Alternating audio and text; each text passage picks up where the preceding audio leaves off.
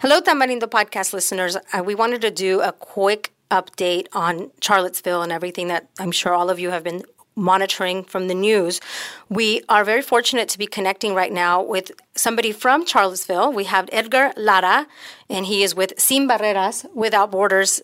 This is Without Barriers, I should say, Without Barriers, a nonprofit organization based in Charlottesville. And this person was recommended to us by one of our listeners, so I want to give a shout out to our listener for connecting us to Edgar. So Edgar, thank you for taking the time to speak with me today. I wanted to first invite you to share a little bit about Sin Barreras. Sin Barreras is a small nonprofit here in Charlottesville. We are people in the community that saw a need that wasn't being filled, that came together to try to address those needs. Because we can't wait for government or other people to do that when there's this need that isn't being addressed. So what we do is we provide direct services to the community. We have a network of professionals.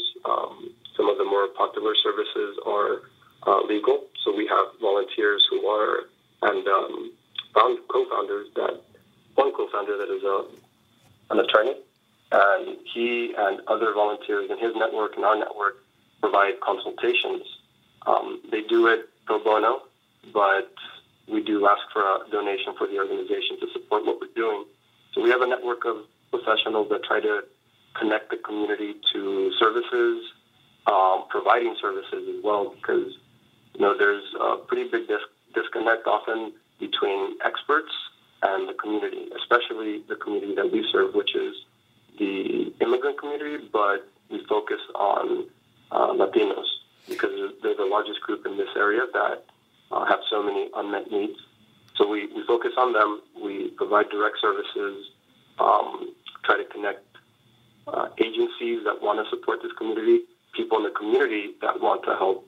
We try to give them opportunities to provide that help and awareness throughout the community.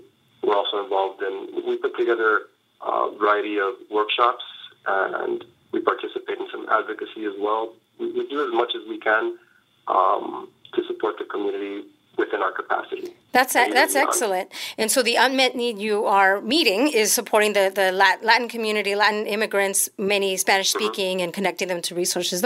Well, that's great. I think people would be surprised to know, if they knew about Charlottesville was the news this weekend, that there's organizations like Sin Barreras meeting this incredible need.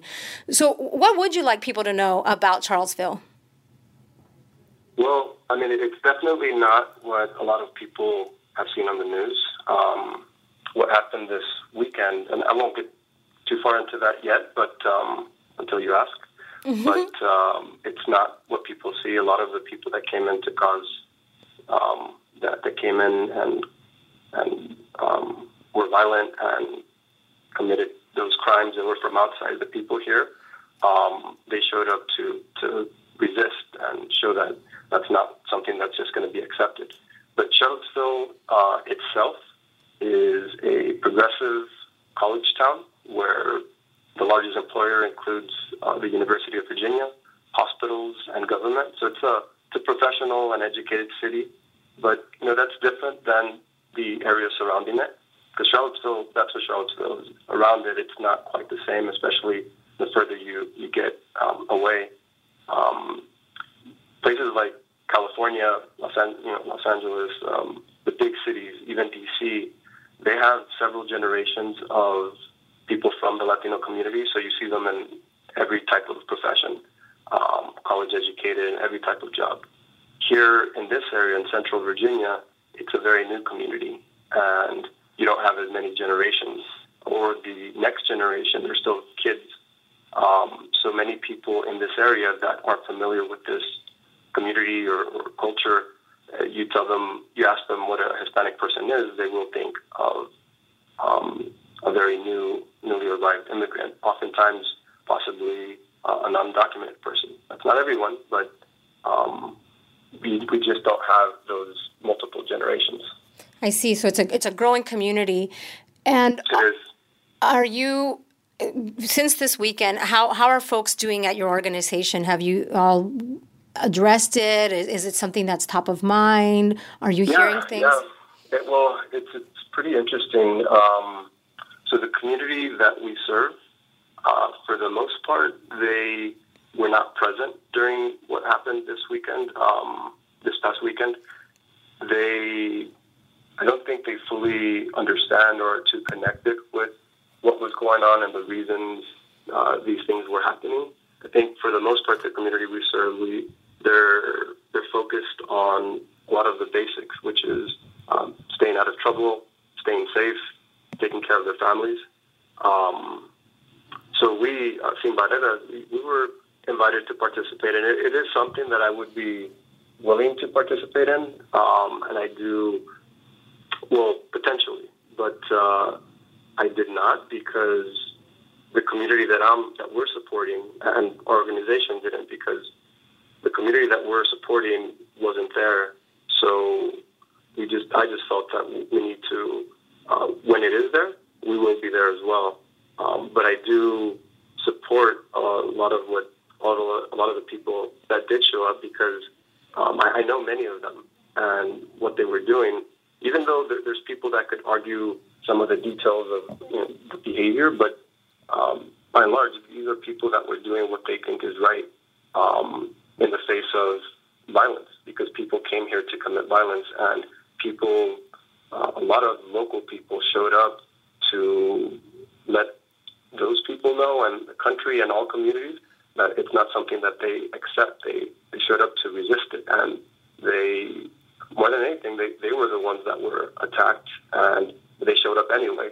So the community here that we serve, even though they don't fully understand the reasons, and they're beginning to, I think, now, but I think this is something that we can point to and say another example of people from this area showing up and saying that even though there are a lot of problems and issues and you're demonized throughout the country, and this is not something, or people locally, we do have some support, and we don't believe that's not our opinion locally.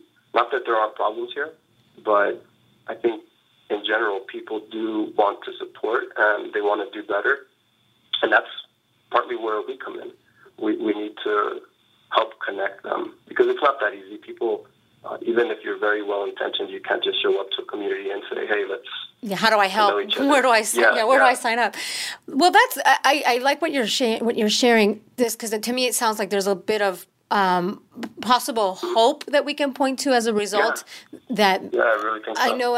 I know that what I'm seeing is a lot of people saying, how can I help? What can I do? So this is a good opportunity, I suppose, for the community in Charlottesville to look for places to help, like Sin Barreras. So I think that's probably, it's hard to be hopeful after what we all observed this weekend, but that's perhaps a glimmer of hope, is that it ignited for those that maybe weren't aware of how severe the conditions of hate are, that there could be places for them to sign up and support and help. So to kind of go back to Sin Barreras, what are some of the ways that folks can help, and how do they get in contact with Sin Barreras? Well, we have our website. That's sinbarrerascivil.com. Should I spell that, or will you do it later? I could put it in the notes, but why don't you go ahead and spell it also? Okay. Well, I'm on the air, and I'll probably misspell it. It's Sin Barreras, SINBARRERAS. Correct, yes. CVILLE.com. Perfect, and we will put it in the notes. I appreciate this, Edgar. Do you have any final thoughts that you want to share with our podcast listeners? Well, I think the events of this weekend I hope are a wake-up call, because what matters is what we do next. Because the events of this past weekend, that's what, I've been involved, but it just means we're going to work harder and try to provide more opportunities for people to step up. That could be with money. That definitely means time, and just maybe looking at your own behavior and trying to, because we all need to do better. Well, thank you so much. I really appreciate you for taking the time to join us today. It means a whole lot to be able to share a little perspective, especially from Charlottesville, and for us to know that that's not what we saw in the news is not the inaccurate description of the community there, that there are folks that are standing up for what they believe in, and that there's organizations like Sin Barreras that are making a difference. So thank you so much, Edgar. We really appreciate you taking the time to join us. Thank you for having me. Oh, and actually, Edgar, you had one more announcement, right? So tell us about what's happening real soon. Well, 1 week from today, we're going to have a walk from here in Charlottesville to Richmond over 4 days. We're doing this in support of the immigrant community because there are very few legal statuses, and each one of those for certain people. And each one of those is under serious threat.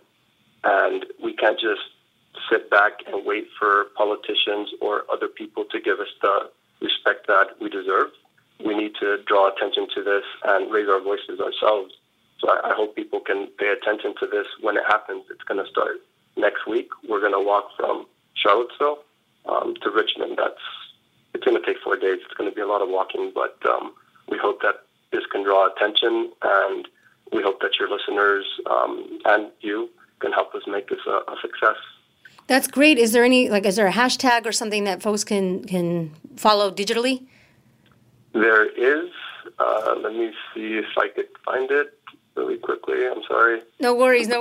I know we were talking about this and we were sharing this march, and I was like, oh, we need to make sure the listeners know about this. This is great. So I am a couple seconds away from finding it. Okay, it is hashtag RiseUpVA, RISEUPVA, or hashtag LevántateVA. LevántateVA, got it. LevántaTEVA. Fantastic. This is great. Well, now, thank you, Edgar. I had to get that in there. I appreciate it so much. Thank you. Okay, thank you. Cuando mi arrendador dijo que el alquiler podría ser más barato si fuéramos amigos con beneficios. Había oído hablar de acoso sexual en el lugar de trabajo, pero en mi casa, eso es discriminación en la vivienda basada en el sexo. La gente de bienes raíces dijo que estaríamos más cómodos viviendo en un vecindario diferente con gente como nosotros. Por suerte conocíamos nuestros derechos. Es ilegal asustar a los posibles propietarios para que se alejen de ciertos vecindarios en función de raza o nacionalidad. Si usted cree que sufrió discriminación o tiene preguntas sobre sus derechos, comuníquese con Fair Housing Foundation, Fundación de Vivienda Justa, al 800-446-3247 o también en línea en fhfca.org.